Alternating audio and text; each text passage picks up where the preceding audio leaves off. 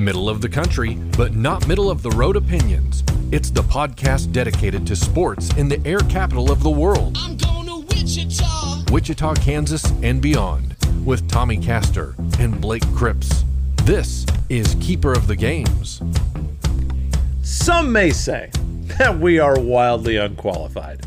Some may say that we are only mildly entertaining.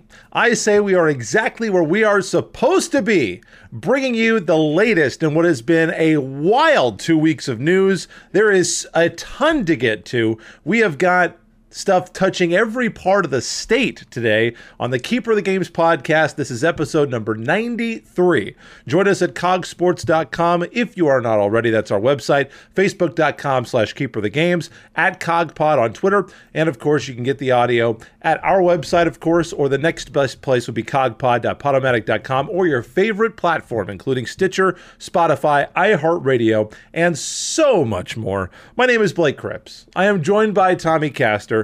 Tommy, the NCAA tournament, the first weekend in the books. We're going to be talking a lot about it today, but this has been a very interesting 2 weeks of news for sports in this area. Yeah, I almost feel like we need to maybe skip the formalities a little bit on this show because there is just so much to get to that we probably ought to not waste any more time. Well, we're going to go right into it, and coming up on the show today, a new Kansas State men's basketball coach, and more Chiefs moves that you could put in a video game. It's been unbelievable how much news there has been for the Kansas City Chiefs. And of course, the whip around. But we'll begin today with KU, the men's basketball team in the Sweet 16. KU won the Big 12 tournament fairly comfortably a couple of weeks ago, a blowout victory over West Virginia, comfortable wins over Texas Christian and Texas Tech.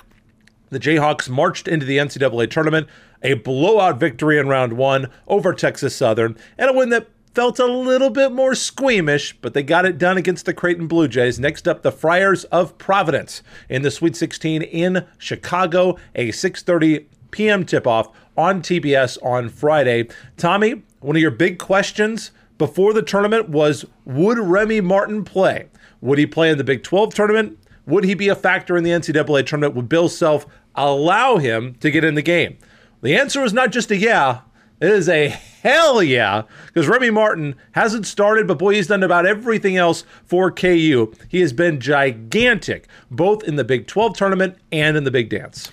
Yeah, he absolutely has been, and that's really been the X factor for this Jayhawks team, not only in the Big 12 tournament, but in the NCAA tournament as well. Without Remy Martin and what he's been able to bring off the bench, number one, I don't think KU wins the Big 12 tournament, and number two, it was going to be tough going against Creighton in that second round game without the spark that Remy Martin provided. So he's been the X factor for Bill Self, and with a healthy Remy Martin, with an effective Remy Martin, this team is incredibly dangerous. Now, they have flaws, like pretty much every team in college basketball does. There's no such thing as a perfect team.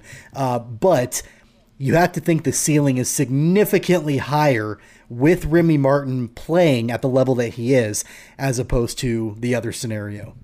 Well, and I think the really interesting thing is that there's been, and maybe you have talked about it, maybe I talked about it, I don't remember, but I've heard this like, oh, well, how is that going to work with Harris and Martin on the floor at the same time? You know, how is the offense going to work? I mean, so far it seems like the team runs just fine because they played a lot at the same time in these games. And I didn't notice that the offense really played worse at all. In the Creighton game, Remy Martin played demonstrably more than DeJuan Harris. And Harris, I don't think, was necessarily bad offensively. It's the same thing that we've talked about.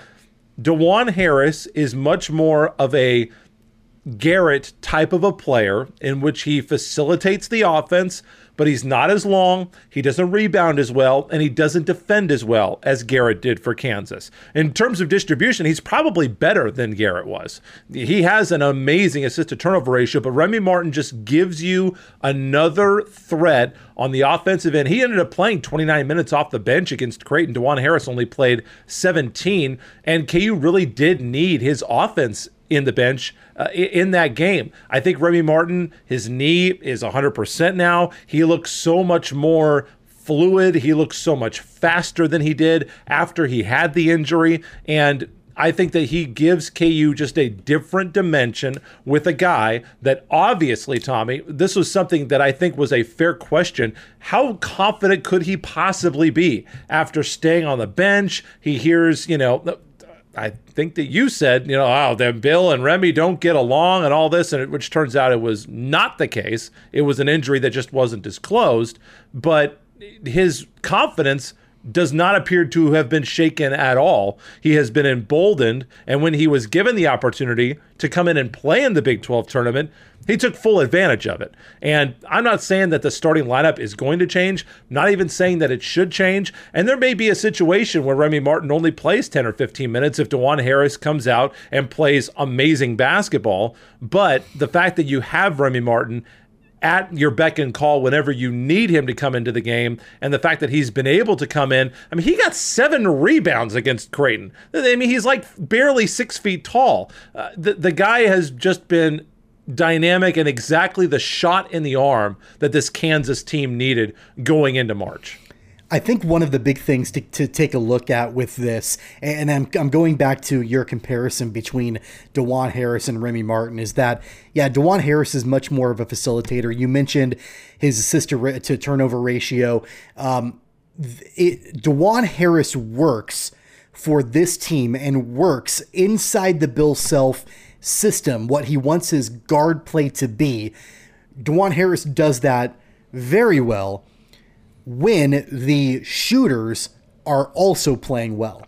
So when Ochai Agbaji is putting up 20-plus points a game, when Christian Brown is making his threes, when David McCormick is, efficient in the post, it works for Dajuan Harris to really not be a scorer as much and to just facilitate the basketball. Well, I don't know if anybody has really noticed this. Ochai hasn't shot the ball great. In the Big 12 tournament recently, or in the NCAA tournament. And that's a different discussion. But I think that it was very important, and Bill Self recognized this. It was very important that, you might need your point guard to actually be a little bit of a scorer to pick up the slack for those other guys. That's not typically Dajuan Harris. That's Remy Martin. Now, the other thing I will say is that, we've talked about Remy Martin's motor. We've talked about the spark that he provides. We talked about his scoring. He can get a little reckless at times. He can turn the ball over at times, but it's a high risk, high reward for Remy Martin. And there were some passes that he completed that were a thing of beauty. So unbelievable. I don't want to hear this narrative that Remy Martin is only a scorer. Remy can be a facilitator too, if he needs to be. Now, it's not as efficient as Dajuan Harris is. You're going to see that assist to turnover ratio be a little bit worse for Remy Martin than it is for Dajuan Harris. But especially as we get deeper into this tournament, Bill needed a guy, especially against Creighton, that could score the basketball and could take the game over at the point guard position. I said this at the very beginning of the season. Watching Remy Martin reminds me of watching Frank Mason. Now, they have differences in their games. In fact, I think Remy might be a little bit quicker than Frank Mason was. But Remy's the kind of guy who can put the game on his shoulders and basically turn things around in a heartbeat in the same way that Frank Mason could. And we've seen that a few different times, especially now that he's healthy and especially now that he has his confidence back. I like where this Kansas team is with Remy Martin, regardless if he starts or not, giving this team quality minutes, especially as we get deeper into the dance. I think that it is interesting to have this discussion about Ochai Agbaji. Ochai, believe it or not, he had the best plus minus in the Creighton game by far. You had Christian Brown was +8 and Remy Martin was +8. Christian played about 38 minutes. Remy played for 29 minutes. Ochai Agbaji played 35. He was +15, despite the fact that he was 5 of 14 and just 1 of 3 from the three-point line. And it's been a while since he's had a really great shooting game. Now, I throw out the Texas Southern game because I mean, KU was absolutely plastering them. That game was never in doubt, and they needed the reserves to come in and basically totally choke. The KU reserves in that game were really bad, but outside of that 15-4 run that Texas Southern got on, I mean, KU probably could have named their score against Texas Southern. So Ochai Agbaji, that game doesn't count. It is totally irrelevant. But did not score great in many games in the Big 12 tournament, just 5 of 14. He only took 3 3-pointers, so he wasn't that active in the offense from outside the arc in a game in which KU shot a good percentage, 38%, 6 of 16 from the 3-point line. But you would like to see Ochai get off to a hot start and really be able to take the team on his shoulders once they get up to Chicago. Jalen Wilson, I think, has been a nice boon for this team in terms of rebounding. He had 14 and 14 against Creighton. But, gosh, it sure would be nice if Ochai Agbaji could come out and just torch 2 or 3 3-pointers in the first half. Yeah, and, one thing that I think is really just remarkable for this team is they played Creighton, and obviously Creighton was down 2 of their top players due to injury, and that was the big story coming into the game. How would Creighton respond? I think a lot of people, understandably didn't think that Kansas would have much trouble putting the Blue Jays away. But Creighton had a fantastic shooting game, especially from beyond the arc.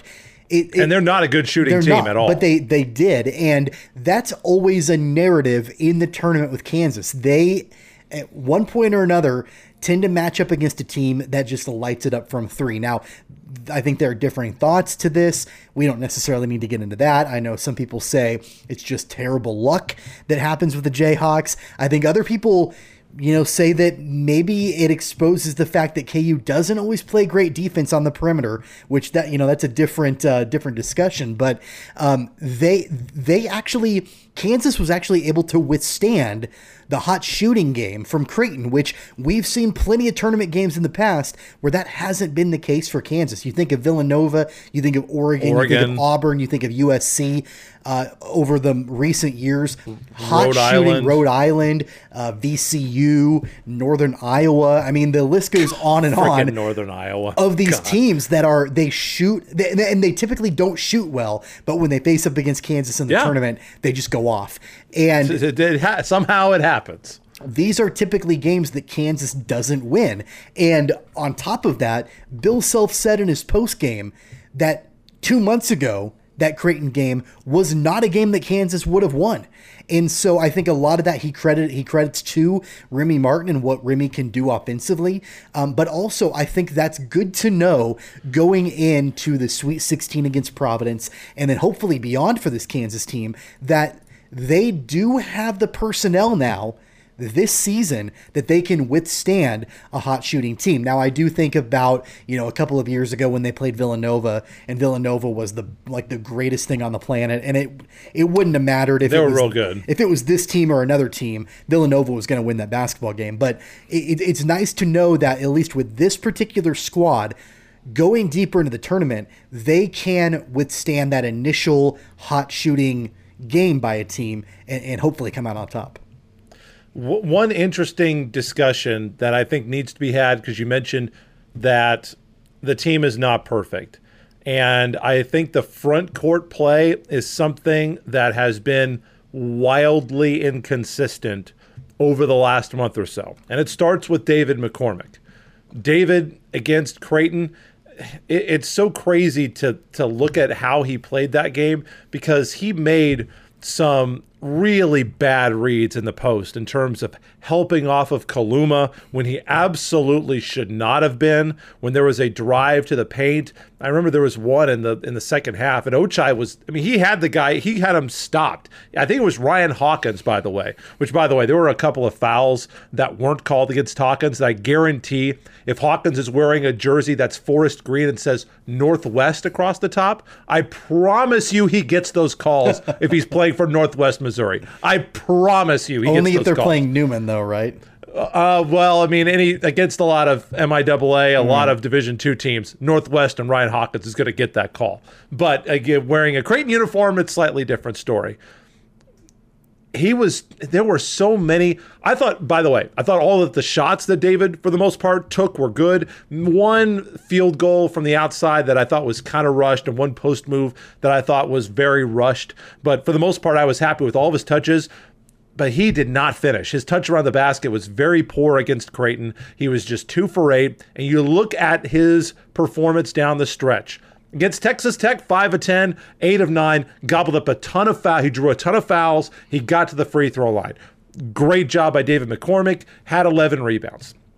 Against West Virginia, only had, he went for 9 points, 2 of 4, 5 of 6, only 5 rebounds. We talked about the Texas game where he was perfect at the line, not very good from the field. Against the 2 regular season games against TCU, he went to combine 4 of 13. He was fine against Texas Southern. Again, that game doesn't really matter. Against Texas Tech, he was great. He had 18 points, but boy, did he make some poor reads defensively. On the other hand, he had a couple of huge blocked shots down the stretch that could have definitely turned the tide for Creighton if he had not blocked those shots. One of them, I think, came against Hawkins. So David McCormick, I think, is a guy that I look at, and you know that I've been pro David McCormick for his entire career. But this season, he has not been as consistent, and I think that the foot is bothering him when he tries to finish in the post. He doesn't appear to be on balance, and he doesn't appear to be getting the shot the way that he needs to.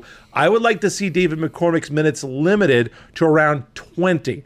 Get in there, start the game with him. There may be a scenario or a matchup against a bigger guy where you have to have David in there patrolling the lane. He had a couple of huge block shots against Creighton, and you may need him. And if he's 100% and he can go and get you 10, 15 rebounds, the David McCormick's going to have to play 25, 30 minutes. But if he's only going to shoot 25% from the field, I think you've got to dial back his minutes a little bit. To who? I mean, Mitch. There was the game in the Big 12 tournament that Mitch had a career high in points and looked, pretty solid. But I mean, you want to talk about inconsistent?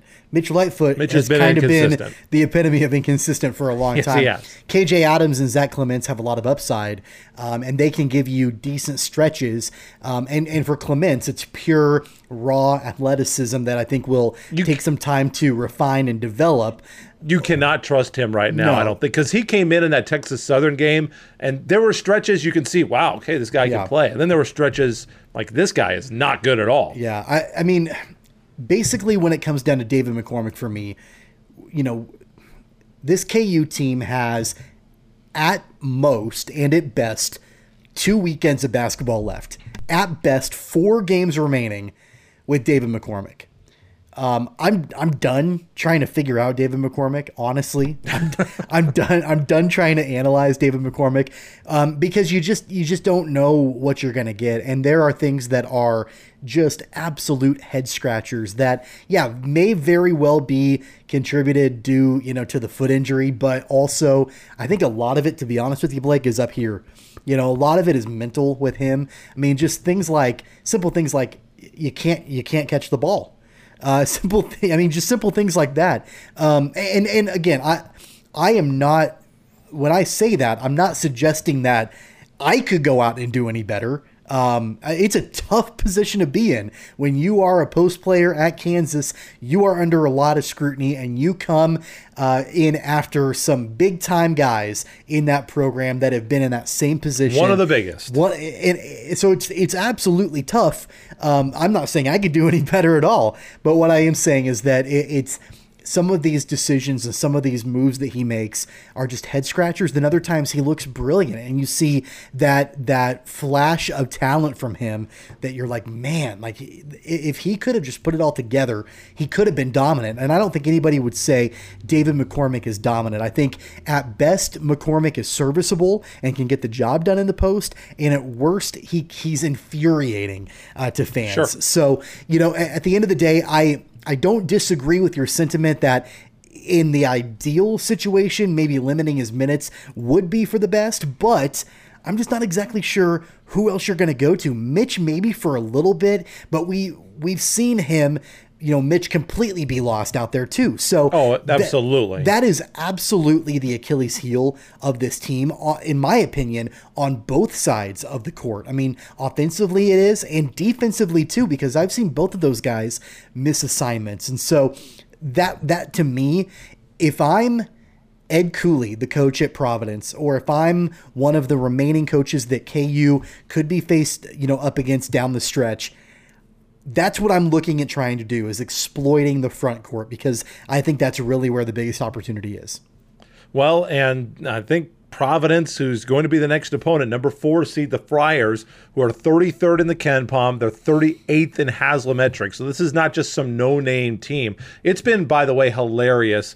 All of these people online have said, oh, if KU doesn't make the Final Four this year, and okay, Baylor they lost in the second round. Kentucky lost to St. Peter's. Like, it still amazes me how many people think that Bill Self is just a terrible coach because he's only got one national championship. Like, let me be clear.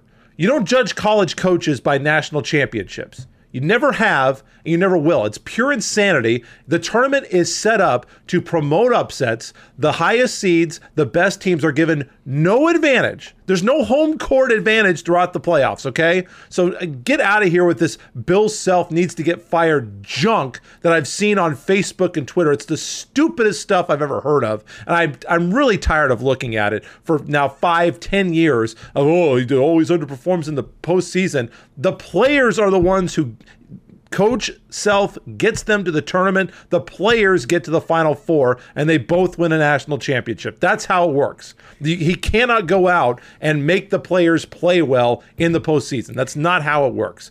Getting back to my point. Well, can I jump in there very quickly before we move to Providence? I do believe that if this team does not make it to the Final Four at this point, you can chalk this season up as a disappointment. I absolutely wholeheartedly believe that. I would not. I would say it would be a disappointing NCAA tournament. It would not be a disappointing season for me. This tournament, the season is a failure if KU does not make it to the Sweet 16. I wouldn't even say failure. Failure might be a little strong, but it's disappointing if KU does not make it to the Sweet 16. That's a disappointing. It's a disappointing season. Once you're in the Sweet 16, I can't bother to be disappointed if Providence goes out and hits 70% from the 3-point line. I mean, what do you do? What are you supposed to do? To me, it's not an arbitrary benchmark of, Sweet 16 or bust. It is based on your draw and based on the way the field has fallen to you. At this point, through the first weekend, when you look at that Midwest region and you look at who's left, I'm not knocking Providence. I'm not knocking Miami or Iowa State. Clearly, they're good basketball teams. They won 2 games in the first weekend to get to this point. But your number 2 seed, Auburn, gone. Your number 3 seed, Wisconsin, gone. Your number 5 seed, Iowa, gone. 6 is gone. 7 is gone. 8 is gone. 9 is gone. 10 is gone. I mean, like, the way that the field has fallen in that draw, in that region for Kansas, if you do not win both games this weekend, as far as I'm concerned, it's a 2-game tournament this weekend. That's kind of the way you have to break it down. That's the same it is every year, though. That's every year. And if your opponents, whether it's a preseason tournament, an in-season tournament, or a postseason tournament, if your opponents in that tournament are Providence and either Miami or Iowa State, Kansas should be expected to win both of those games. Sure, and that's not unfair. Not unfair. So my point is, if this team does not make it to the Final Four, if they fall in one of these 2 games, in my opinion, I chalk that up to a disappointment because of the way that things have fallen to them.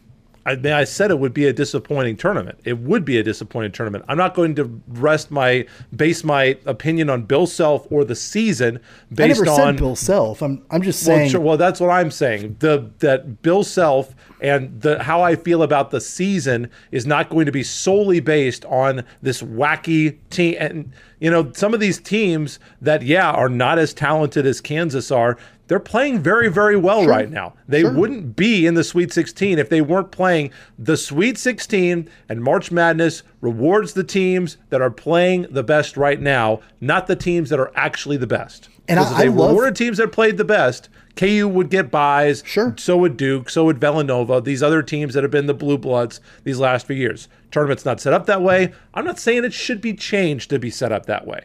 I'm just telling you how it is. I sure like the narratives, though. I like the storylines, especially if Kansas can get through Villanova on Friday, because in that case, Providence. You're taking on, or I'm sorry, Providence. You're taking on one of two teams on Sunday. You're either taking on Iowa State, so it's a conference opponent that you played 2 other times this season, or you're taking on Miami, who has been led by Charlie Moore, who played at Kansas, and Charlie Moore has been outstanding for Jim Larrañaga Yes, he has. in Miami in this tournament. So I love the storylines. I would love to see Kansas make it to that point. I don't know. I get what you're saying as far as not wrapping the whole season up in a bow because of the result of the NCAA tournament. At the same time, though, I think that Kansas has been given a path to a national championship. At least the Final Four. But even the national championship. I mean, you have to get to the Final There's still Four some pretty to make the damn national. good teams Sure, left. I'm not saying it's tough, but even you can't make the national championship if you don't make the Final Four. So the path all the way to the tournament championship, I think, has been paved for them a little bit. So it has been. Yeah. And I don't disagree with that. And I wouldn't even disagree. There are people that say that Coach Self in Kansas has underperformed nationally, and I would say even going back to 100 years, it's true. They've only got 5 national championships, only 3 NCAA tournaments, 100% fair. And if you want to judge the team by that, it's a free country, and God bless you. I'm not going to do it because I'm not a Kentucky fan, and I'm not an Alabama fan, and I don't actually think that the coach and the team sucks and the season was a failure if we didn't win the national title. Those are the only 2 fan bases. Well, can we talk about really quickly? I mean, we haven't even brought it up yet. You mentioned Kentucky, the fact that Kansas now is tied with Kentucky for the most all-time wins. That's true. I mean, that's pretty remarkable. It is pretty unbelievable going in when I think KU was at one point, they were like a couple of years ago, they were 40 games back of Kentucky for the all-time wins. And now with a win against Providence, they will pass and become the all-time winningest program in history. And, there's no way to know how that's going to play out in the next decade or 20, 30 years. Obviously, I don't have any doubt that KU is going to stay a nationally relevant blue blood program. There's no reason to think that Kentucky is going to fall off the face of the earth just because they're not the all-time winningest program. You mentioned the fact that you're looking forward to that storyline in the Elite Eight. However, we must talk about a little bit these Friars. You mentioned the deficit that KU has had at the front court position and how sometimes that has been the big silver bullet to knock out the Jayhawks. Providence has a guy that could do that. His name is Noah Horchler. 10 points, 9 rebounds a game. He shoots 41% from the three-point line. He had 16 and 14 in the second round, 4 of 6 from the 3, and 9 times this year he has nailed at least 3 3-pointers. They're a fairly balanced team. It's their first Sweet 16 in 25 years, so in my mind, there's no pressure. They're playing with house money. They're 3rd in the country in free throws attempted per game. Nate Watson leads them with 14 points. He's gone for 20 plus 8 times. But I think Noah Horchler, the guy who will play at that forward position, will stretch the defense a little bit and can absolutely hit the three-point line. If KU does not win this game against Providence, and I'm not saying that they won't, but if they don't, I am betting that it's going to be because Noah Horchler had a big, big, big game for the Friars. I don't pretend to know X's and O's like a lot of the experts out there, but you have to think if he's going to be the guy that can stretch the floor and he's also your big, that's really an area that David McCormick is not well equipped in. And so you have to wonder, like, what's the next best option? Is it to throw Jalen Wilson out there? Is it to put Jalen Wilson, on the 5 to stretch a little bit? I mean, I don't know what you're doing there. And our audio triangle listeners, and 2, box and 1, baby. All right, fair enough. Nobody throws out a junk defense like Bill Self and has it miraculously work. Nobody in the country. Typically, they have to be down by like 15 points before Bill I'd rather be down by 15 defense. and win than play man-to-man and lose. As far as personnel is concerned, maybe Jalen Wilson, he can stretch the floor a little bit. That's fair. I don't know. There are options out there where you don't necessarily have to match up big maybe to KJ? big. KJ brings that length. He's got athleticism. Yeah, sure. Yeah. Absolutely. So, there are options out there, but that goes back to the whole discussion that you and I had 2 weeks ago on the program. When you get into tournament time, your rotation starts to tighten up as the coach. We've seen that from Bill Self countless years. He leans on the guys he trusts, maybe almost regardless of the matchup. I'm not necessarily sure that in a matchup against a big that can stretch the floor and can shoot the 3, that Bill Self would necessarily go away from David McCormick because he trusts David McCormick to go to someone that he might not trust as much. So that'll be an interesting storyline to pay attention to. The Jayhawks going to be taking on Providence. It is a TBS game. TBS 6:30 p.m. on Friday. If the Jayhawks win and go to the final, go to the Elite 8, they would play for the right to go to the Final Four sometime on Sunday, and that should be announced on Saturday. Well, with Baylor out early this year in the NCAA tournament, that allowed Kansas State to find their new head coach. No, they did not go far. In fact, they didn't even leave their conference, as Jerome Tang will take over. This is the next head coach of Wildcat men's basketball. He's been the lead assistant at Baylor for Scott Drew since 2003, helped build the Bears program from nothing into a national championship last year. 55 years old. He's been a grinder. I believe this is his first head coaching job at the collegiate level. Tommy, this was not a name that was on my radar at all. Everybody, of course, the popular theory was, Brett, let's go get Coach Underwood, a guy who's been at Kansas State, pull him away from Illinois. That was never going to happen. That he was going to be the guy in Manhattan. Obviously, that did not pan out. What are your thoughts on the new head men's basketball coach for Kansas State, Jerome Tang? Well, my initial thought when, I thought of who could fit in Manhattan, my first thought was Chris Jans, and he ended up at Mississippi State. That's the number 2 name that I heard. But that was kind of my guy that I thought, okay, well, he's coached in the state before, obviously, as Greg Marshall's assistant at Wichita State, led New Mexico State to an NCAA tournament berth. Of course, he ended up going to the SEC. Which is an accomplishment. Right. Ended up going to the SEC, coaching now at Mississippi State. But the more that I dug into Jerome Tang, the more that I absolutely love this hire for Kansas State. I think this is the right guy at the right time for the Wildcats. Now, anybody that has listened to this podcast for any length of time, whenever we talk about Bruce Weber, it's pretty clear when they hear me talking about Bruce Weber that I think he's a bozo. And, not that he was a horrible coach. Clearly he was a solid coach and connected with you don't get players over 500 Right. wins, with being a bad coach. You don't go to the NCAA tournament and win conference championships, taking a team to the Elite 8 like Bruce Weber did, if you don't have some skill. So he wasn't a complete bozo, but he was easy to make fun of. He was quirky. He had some things about him that you just rolled your eyes at, and as a Kansas fan, personally, it was easy for me to just make fun of Bruce Weber. And secretly, even though I would call for Bruce Weber to be fired multiple times on this show, secretly deep down I wanted him to stay because I thought it was just funny for him to be there. But this is completely different. Jerome Tang brings a sense of credibility and hard-nosed coaching ability that Bruce Weber didn't necessarily have, or maybe did at first, but lost a lot of that equity with the Wildcat crowd and the fan base over the years. just reading the stories about who Jerome Tang is, and, it wasn't just like, you think of the college coaching game right now, and it's been this way for a long time. You've got coaches that a lot of times will go from one program to another, that they're there for a couple of years, then they're bailing for the next best offer. And, they're going to wherever the grass is greener. Jerome Tang stayed with Scott Drew for 20 years. He's been with that program for 20 years. It's unheard of. Yeah.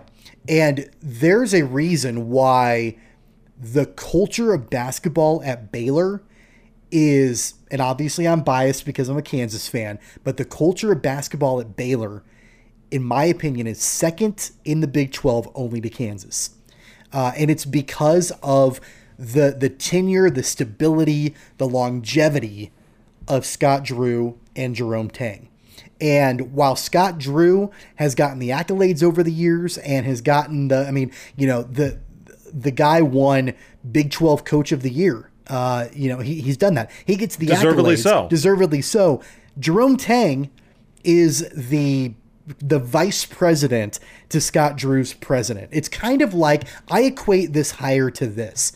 I equate it to Oklahoma when Lincoln Riley in football left to go to USC and Oklahoma brought in Brent Venables, longtime assistant coach, one of if not the best assistant coaches in the country, and Oklahoma brought him in to be the head coach. Kind of the same thing with Jerome Tang and Baylor. So I love this hire. I think it gives instant credibility to the Wildcats program, and I think that really, when you look at personality, I think Gene Taylor realized he needed to get somebody that could be taken a little bit more seriously than Bruce Weber was able to be taken, especially towards the end of his tenure in Manhattan. So I love this hire. I think it's a great thing for Kansas State, and I think he's going to do a really good job there. I'll tell you one thing I didn't like about that hire was that lavender pullover that they had him wearing. So apparently that's going to continue to be a thing for Kansas State's uniforms, which I absolutely hate. He looks terrible. Other than that, I don't have anything negative to say about it. It's not a hire that I was expecting. It's not one that was on my radar at all. But I think that this is a fantastic hire for Kansas State. You look at what Tang has done, and you look at what they've done at Baylor. Remember, I don't think people remember exactly where Baylor was when they took over in 2003. Baylor was coming off of one of the worst scandals in the history of sports. There was a homicide. Yeah. A murder was involved at Baylor. And I'm not saying that to make people feel And not at the university, within the men's basketball program. Yes. One player murdered another. There was criminal activity with the former head coach. There were crimes involved. They called police. There was an investigation, and someone lost their life. They were as low. I mean, I'll be honest.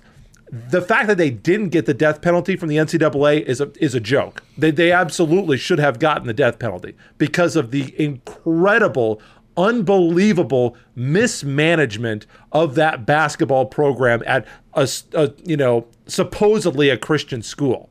What Scott Drew did and has done, in my eyes, is one of the greatest program building achievements in the history of college sports, rivaled in my mind only by Gene Stevenson building baseball back at Wichita State and Bill Snyder building football at Kansas State. I looked at some other basketball schools. I can't think of any other basketball school that even comes close to what Scott Drew has done. And the fact that Tang has been there since the beginning and has been there for all of the high points, some very, very, very low points, because when they started, I mean, they were as bad as a college basketball team can be for 4 or 5 years. They were god awful. And the fact that they were able to build up and not just, hit the adversity and get them to the next level, but push forward and get Baylor out of Waco, Texas, to the point where they are now considered to be one of the top 16 programs in the country on a year in and year out basis, and a team that you don't. It's not that you're surprised when Baylor's in the top 25, because that's happened for a while. You now expect Baylor to be in the top 25. They were number one in the country for like 72 weeks in a row or something like that. Yeah, they were the best team last year. Okay. Yeah. Gonzaga was maybe a better team from top to bottom. I understand. Baylor was the better team in that game, 100%. And Baylor was absolutely the most deserving national champion last year. And the fact that you have a guy that has been in the trenches with that program for that amount of time, and a guy who has demonstrated, to your point, the ability and the willingness to stay until the job is done. Because Baylor's not, I don't think just because Tang leaves, I'm guessing that Baylor's not going to become like a 10-win team next year. No. Just a guess. KU, like we said earlier, is not going down. I like Coach Boynton at Oklahoma State. I think they're going to be on the come up, and I don't necessarily think that Chris Beard is going to forget how to coach. I don't think Texas Tech is going to go away either. I don't think Kansas State is an easy job for Coach Tang. But if you are Gene Taylor and you set out a 5-year plan, or maybe it needs to become 6 or 7 years, I would like to throw my chips in the middle with this guy. Because you talk to people, and not that I have, but you listen to people who have talked to him, who have played for him. This guy is a grinder. It's going to mean something to him. He has been an assistant coach at the college level for 20 years. Finally, he gets his first head coaching job at a Power 5 school. Not a guy who's been chewed up and spit out and regurgitated 1,000 times across all these different programs like Tubby Smith or Rick Pitino, or these other guys who just keep Steve Alford to just keep getting jobs over and over again. This is a guy who's finally got his shot. And I believe that he is going to give Kansas State everything that he's got. And I don't know whether it's going to work out or not. There's no way to know. Maybe in 4 years, they're the worst team in Kansas State history and they let him go and he's fired. I don't know.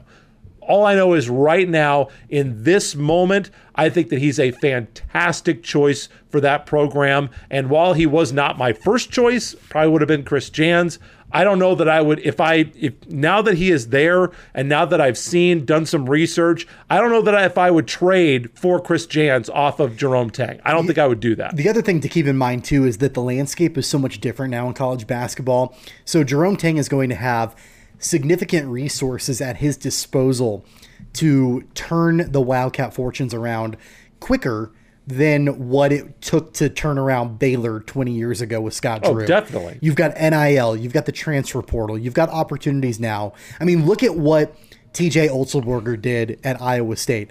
Iowa State under Steve Prohm last year won 2 games.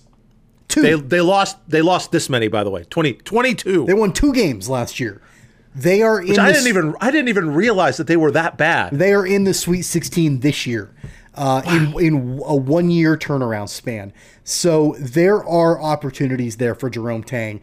And, you know, I wholeheartedly believe, if you want to go back to the whole conversation of the importance of an in-state rivalry, Kansas State, I know a lot of Wildcat fans genuinely want Kansas football to be better because it makes that rivalry more fun when it's more competitive. In the same way, as a Kansas basketball fan, it was fun to make fun of Bruce Weber and make fun of the Wildcat team, but I feel like it was so much more entertaining when Frank Martin was there and that year that Bob Huggins was there, and they were really, really competitive, and they were tough, hard-nosed, big game matchups between Kansas and Kansas State, regardless if it was in Allen Fieldhouse or Bramlage. I'm not saying it wasn't there for Bruce Weber, because it absolutely was. There were some classic matchups, including a fist fight with Silvio De Sousa at the end of a game a couple years ago. But at the end of the day, I think that this makes that rivalry better, and I think that Kansas State has an opportunity to really legitimize itself in the Big 12 year in and year out, as opposed to a couple of years at a time. So I really do like this hire.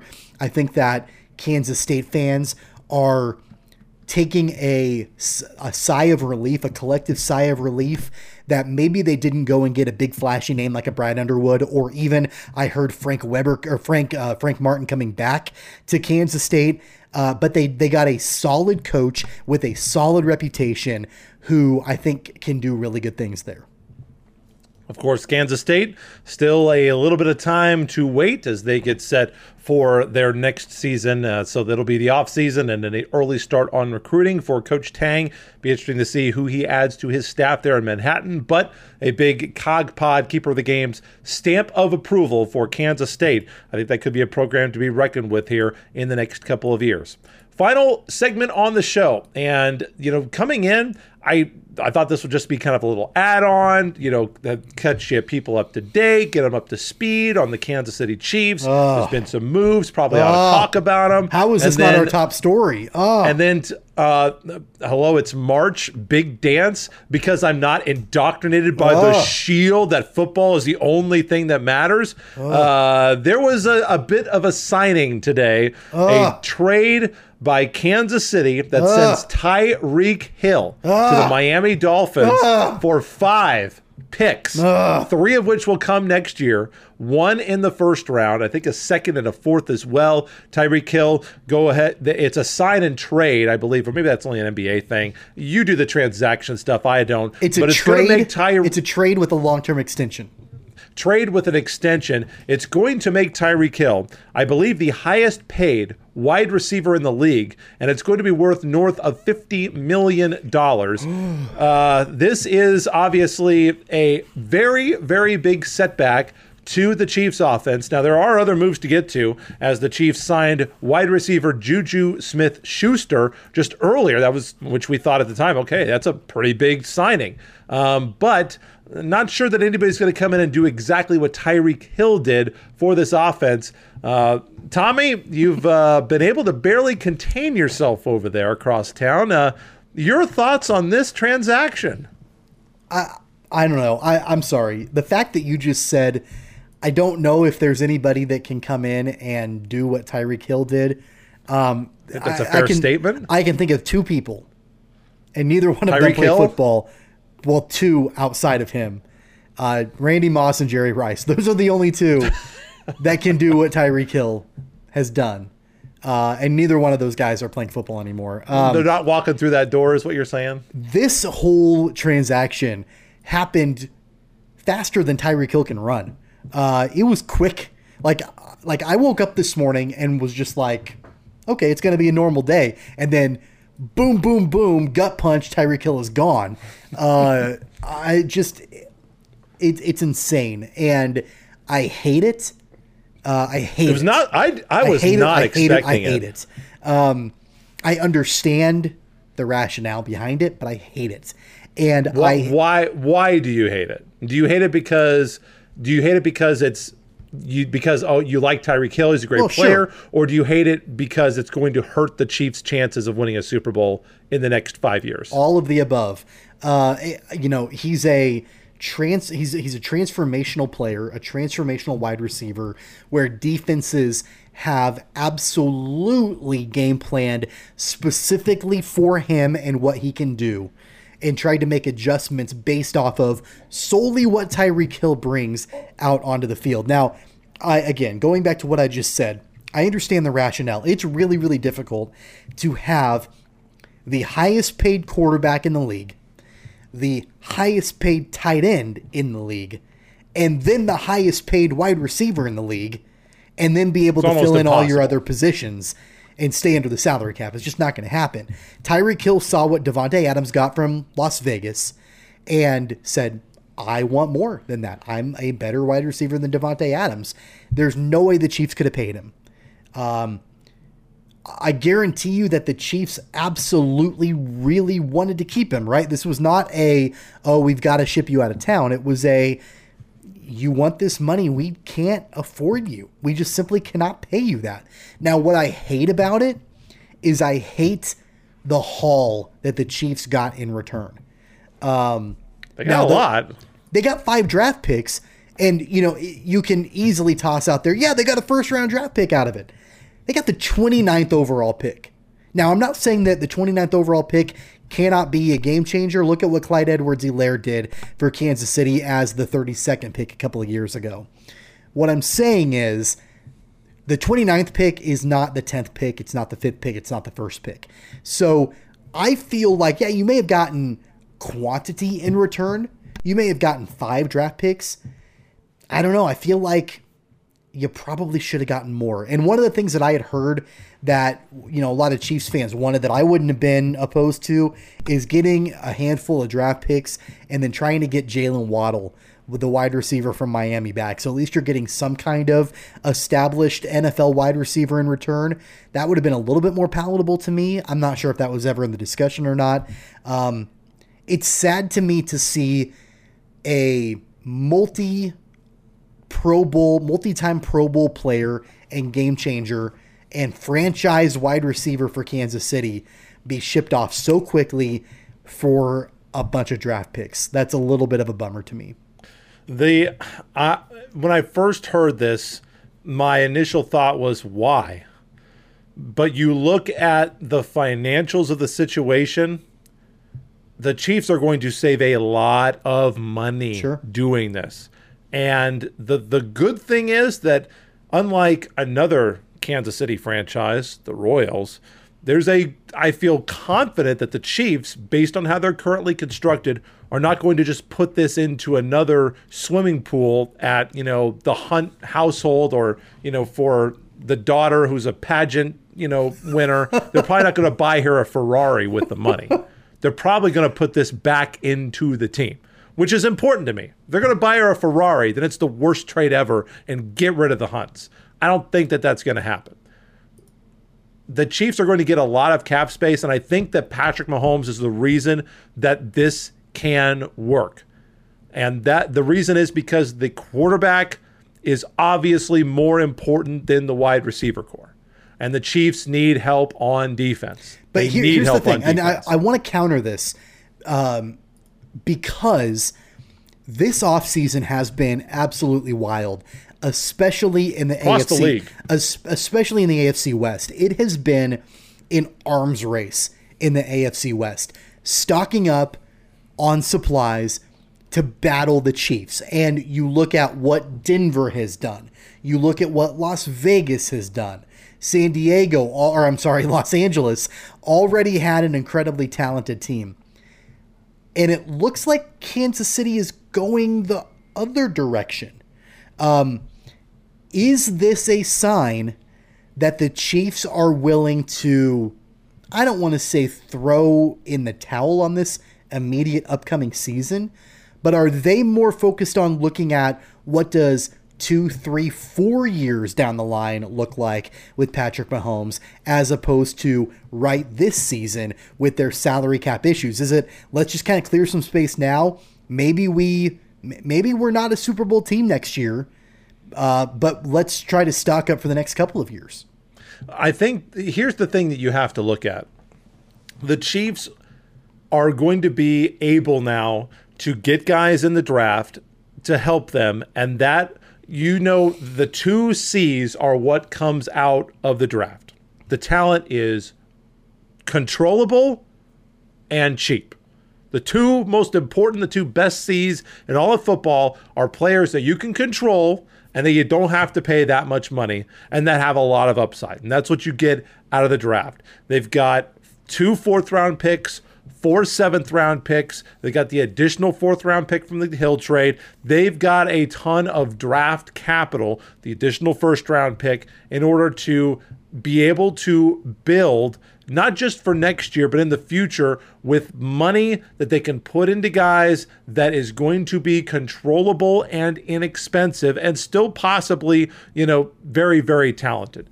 Because we saw last year that there are going to be things that the Chiefs, I believe, need to do defensively in order to take the next step.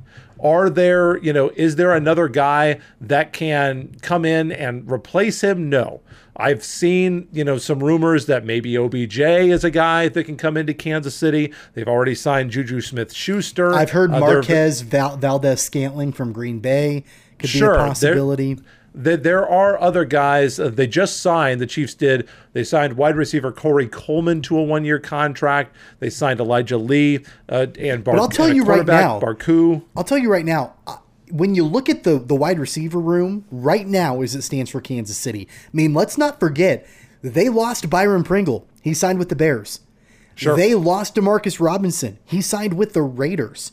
Now they don't have Tyreek Hill. Your wide receiver room is Juju. It's Juju Smith-Schuster, Mecole Hardman, Josh Gordon.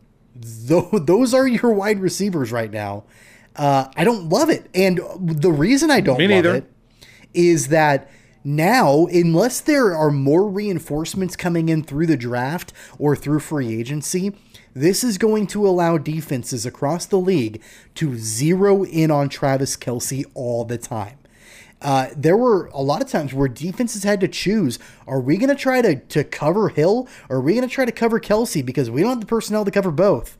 And, you know, the thing that is disappointing to me is that as we were wrapping up the Chiefs season, I think it was on our recap, I think I talked about how, you know, not only was the defense a concern, but it was, at the time, who's going to be the number 2 wide receiver in that room next year? Now the question is, who's going to be the number 1 receiver going into this season? Juju Smith-Schuster has shown flashes of being super effective. He has a hard time staying healthy. Hopefully he can stay healthy in Kansas City, but, you know, I think that the Chiefs are going to have to look elsewhere in the draft and in free agency. I hope they're not done to try to come in and find a cheap, I guess, replacement for Tyreek Hill, at least for this season while they try to build up those guys out of the draft. The other thing, too, that I wanted to talk about that has been a really, really big storyline, it probably would have been the top story, was the signing for the Chiefs of Reed. As Justin Reed got signed, which in most of the pundits' minds means that Tyrann Mathieu is not coming back. Gone. I don't know how this, because obviously there's going to be a lot less money tied up on the offense. Maybe that can go over to the defense. But I mean, Tyrann Mathieu is a guy that you and I both said, let's find a way to lock this guy up because he is the leader on the defense. And another guy that we thought, you know, it's about time to move on. Frank Clark is going to be coming back to the Chiefs defense. He restructured his contract. 28-year-old. He's rejoining the Chiefs.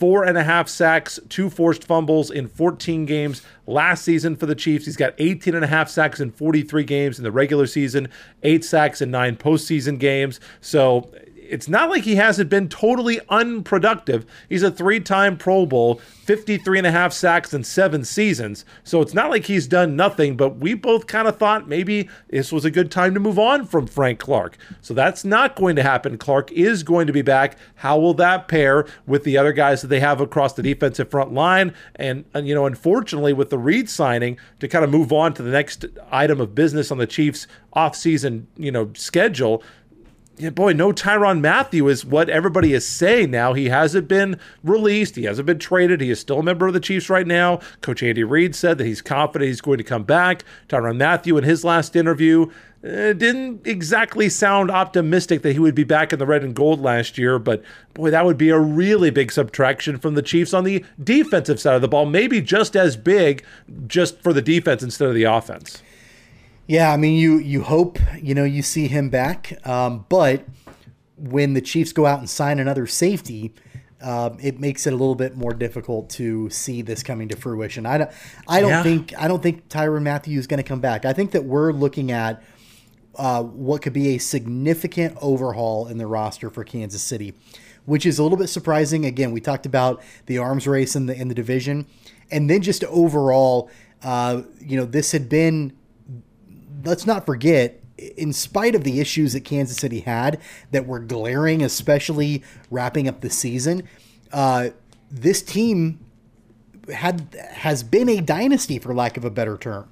You know, AFC Championship, multiple years, Super Bowl 2 years in a row. You know, so just a lot of different things that would lead you to believe that they shouldn't break the band up. And they're not. I mean, you've still got Mahomes, Kelsey, you've got major players. But I don't know. I don't exactly get the strategy right now.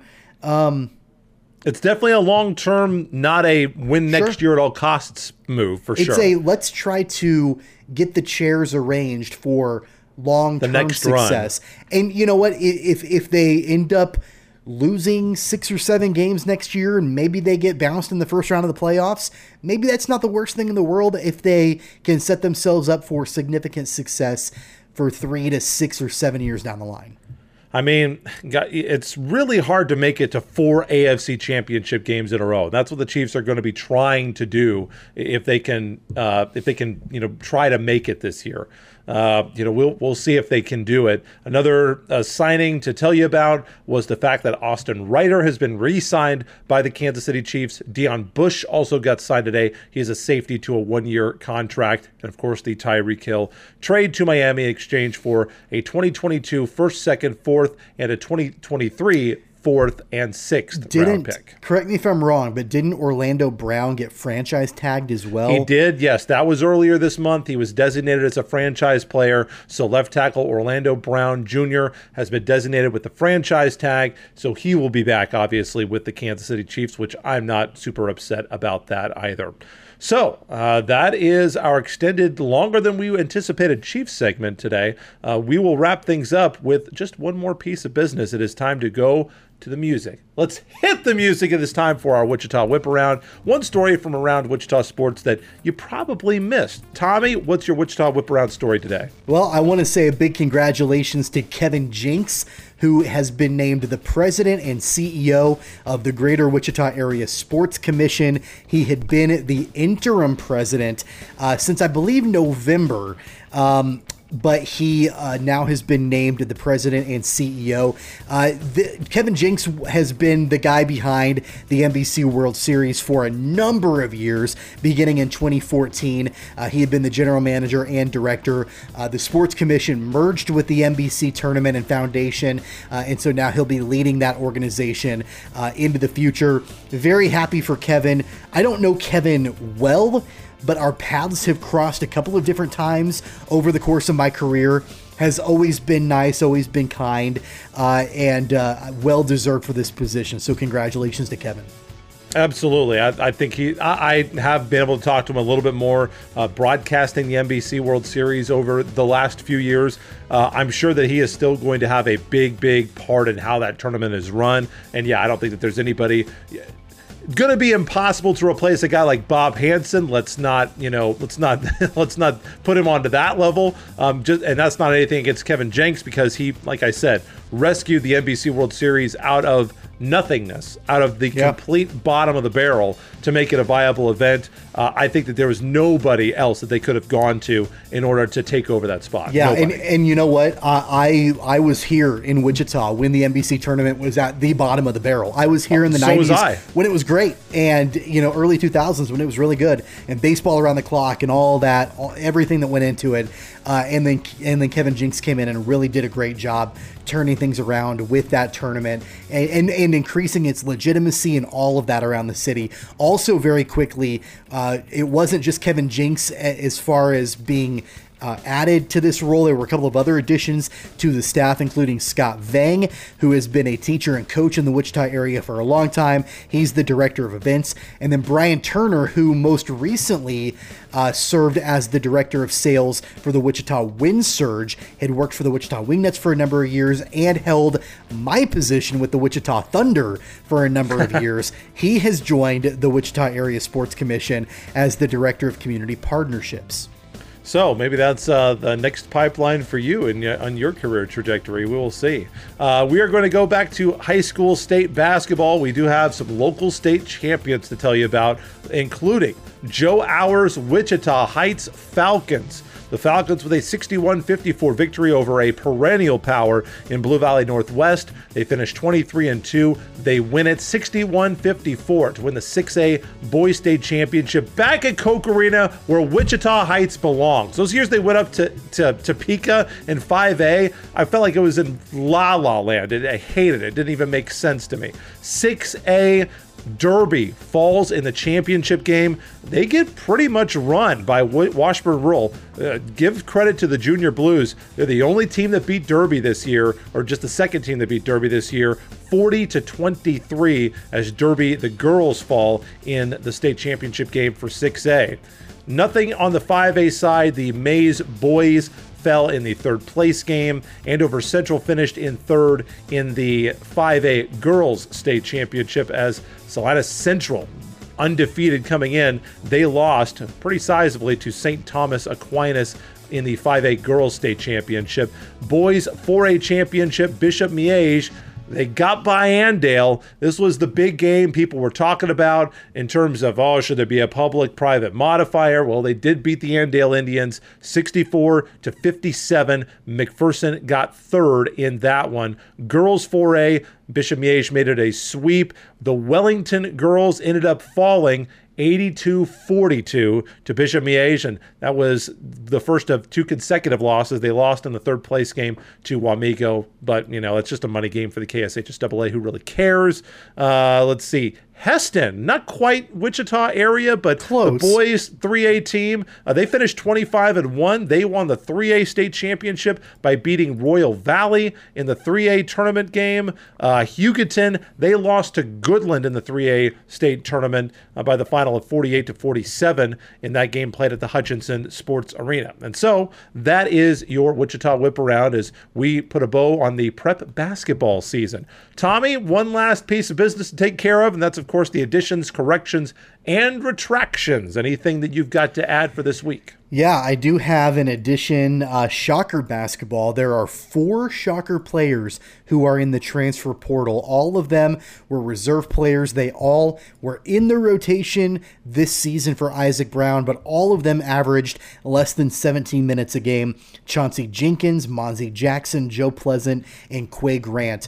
All 4 of them have entered the transfer portal. All of them could ultimately decide to come back to Wichita State, but of course the Shockers don't have to honor their scholarships if they don't want to.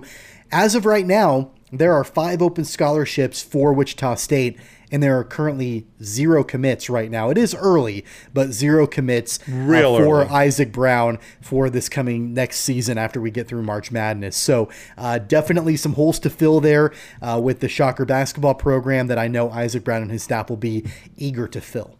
I mean, the tournament is not even over. The season's not even over yet, so I'm not at all concerned about that. I do have a couple, actually 3 additions. First of all, Ochai Abaji is a Naismith Trophy finalist for the Kansas men. He would be the 3rd Jayhawk to win the honor behind Danny Manning and Frank Mason III, which is, to me, it seems impossible. Like Nick Collison wasn't the National Player of the Year. It was Jay Williams that year, believe it or not. KU signee Grady Dick of Sunrise Academy, the 2022 National Gatorade Player of the Year. Of course, he was playing for the Coach of the Year, Luke Barnwell, at Sunrise Christian Academy. He's just the 2nd KU player to be named National Gatorade Player of the Year as a signee. Do you know the other one? Andrew Wiggins. You are correct, sir. Well done, Andrew Wiggins. That's a little bit of a surprise. There are only 2 Gatorade Players of the Year that have ever gone to KU. I was surprised at that. I would have said Drew Gooden would have been another one, but apparently not. Yeah, I would have guessed one of those 3 of the the triplets that came in. Yeah. One of those guys, but obviously not. Finally, a former Shocker women's basketball star from Hoxie, Kansas, J.C. Hoyt, leaving her position as the head women's basketball coach of the University of Missouri, Kansas City. She leaves UMKC. She is now the head coach of the Oklahoma State Cowgirls program as Jim Littell was let go. I don't know how that happened. I'm not saying anything negative about the hire. I think it's an amazing hire, but they do remember that he was the Big 12 Women's Coach of the Year last year. So what happened between being the best coach in the league and now you know what, we can do better? What? The one thing I will say is that she has had quite the career trajectory. I mean, she's younger than we are. And she's about our age. She's 34, I think, maybe. Very close. God, I don't remember when she, believe it or not, I'll tell you this, and kind of date myself. Her husband is actually somebody that I went to school with. Oh, okay. And he was in charge of major gifts up at the University of Kansas. And now, obviously he is far more successful, far more good looking than I could ever hope to be. Oh, but come on. yeah, they're doing. You're fishing for compliments. You want me to be like, oh, don't worry, Blake, you're good looking. No. I'm very much on the side of your feelings don't care about the truth, and I'm living that every day. But yeah, I think that she is in our age bracket, very close. She might be my age. I don't know, but. Yeah, I think it's a great hire for Oklahoma State. Sure. She actually coached Erica Mattingly from Wichita South up there after she transferred out of a D1 program in Texas and went to Butler County Community College. And she had UMKC playing very, very, very well. So I think that that's a great hire for Oklahoma State. She had time at Kansas State as an assistant coach as well. Very, very exciting. She was the National Women's Coach of the Week a couple of weeks. I think it's a really, really good hire for Oklahoma State. And so I think JC Hoyt, I think she'll do very, very well. It'd be interesting to see how that changes the dynamics on the women's side, because obviously you and I are very up to date on the women. We should tell you about that. The women's basketball team for KU losing in the first round. The Kansas State women also out of the NCAA tournament. So both women's teams. Kansas women won their first game. They won the first game. Lost in this pretty sizable loss to Stanford too, but not that wasn't unexpected. But you've got a couple of programs there, Kansas State and KU, that are both on the come up, hopefully. You've still got Baylor and a lot of really other teams in the Big 12. So it'd be interesting to see how she does down there in Stillwater. Like I said, I still think it's a tremendous hire for Oklahoma State. I suspect that she will have success there. Sure. I have one more addition to the show. Last one. Here you go. Obviously, we know that from the time we had our last show to now, Major League Baseball and the Players Association reached an agreement, so the lockout is over. Spring training is underway, and we would be remiss to not mention that Zach Greinke is a Royal again, which is absolutely crazy. It's unbelievable. I'm so happy that he's back home with Kansas City. And he pitched his first game in spring training on Wednesday, I think it was, for Kansas City. So great to see him back in Royal Blue. A $13 million deal. Do you think that is this a sign? Because he, the last 3 seasons with Houston, he wasn't exactly dominant, but he was really good. Yeah. I mean, 3.89 ERA in 52 games. In these days, if you're under 4, that's a pretty good. Yeah. Pretty good starter, pretty reliable. How much does he have left in the tank? I don't know. This is a very un-Royal-like move, I would say, or it is a very Royal-like move if you want to go back to Benito Santiago and Juan Gonzalez if he comes in and is just terrible this year. Gilmesh. I kind of let's not bring up that name. I don't feel like this is a situation where the Royals are overpaying a guy that's past his prime. I feel like he's got something left in the tank. Yeah. What do you think this says about where the Royals see themselves in 2022? I think the Royals wanted to upgrade a veteran arm in their rotation from Mike Minor. Which needed several upgrades. Sure. Mike Minor, but I'm talking about a veteran arm. Sure. Mike Minor was their veteran arm in the rotation and had a couple flashes of being okay, but he was not a bunch of flashes of being doo-doo. He was not consistently solid at all. No. And I think it made sense for them to throw some money at Zach Greinke. And, Greinke is on record saying that really the only place he wanted to go was back to where it all started. And I think that there's an opportunity. Very romantic. There's an opportunity here for Zach Greinke to maybe not change the narrative of his tenure in Kansas City, but to at least improve upon it. When you look back up with his time with Kansas City, don't get me wrong. There were flashes of brilliance. He won the Cy Young Award, for God's sakes, while he was a member of the Royals. He was great, yeah. He was great. But the team was terrible. The team was terrible, and also there were lots of stories of Zach Greinke being Zach Greinke with the Royals, and it was before he was really understood as a person. I'm just going to say before it became cool to be Zach Greinke. I'm just going to say it. Zach Greinke's a weirdo. I think He Zach Greinke, is. I think he would himself say he's a weirdo. He didn't But really now have we like that about him rather right. than just being confused by it. He didn't really have a lot of friends on the team. And, you know, there were some mental health things going on. I know he was battling depression, and, you know, there were times he considered giving up the game altogether. You know, he's battled through a lot of adversity, so God bless him. But yes, back in that time, I was one of those people that said, is this guy worth it? Yeah, he's a good pitcher, but he's bizarre. And now you hit the nail on the head. It's cool to be Zach Greinke now. And so I'm glad to see him back in Kansas City. As am I. And that'll kind of lead us into the end of the show here. We will actually be back next week. It will not be a full episode.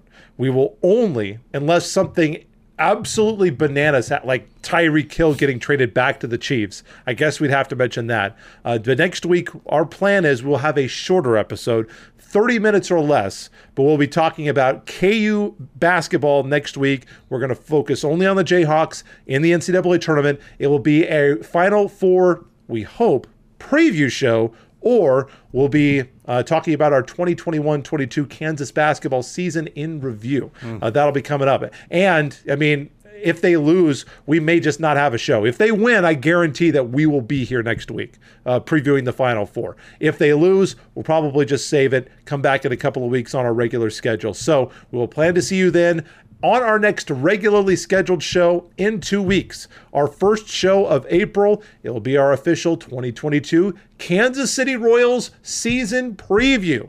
And obviously, the fate of the pitching staff going to be way, way different after the signing today. Pitchers and catchers reporting, and it'll be just in time for the start of the delayed baseball season after the first couple of weeks that the guys will have off for extra spring training. Kansas City Royals baseball is coming up. We'll have that previewed for you in a couple of weeks. Tommy, until next week, I hope for our beloved audio listeners, your Twitter handle. Where can people find you on Twitter? Yeah, you can follow me anytime on Twitter at Tweets from Tommy.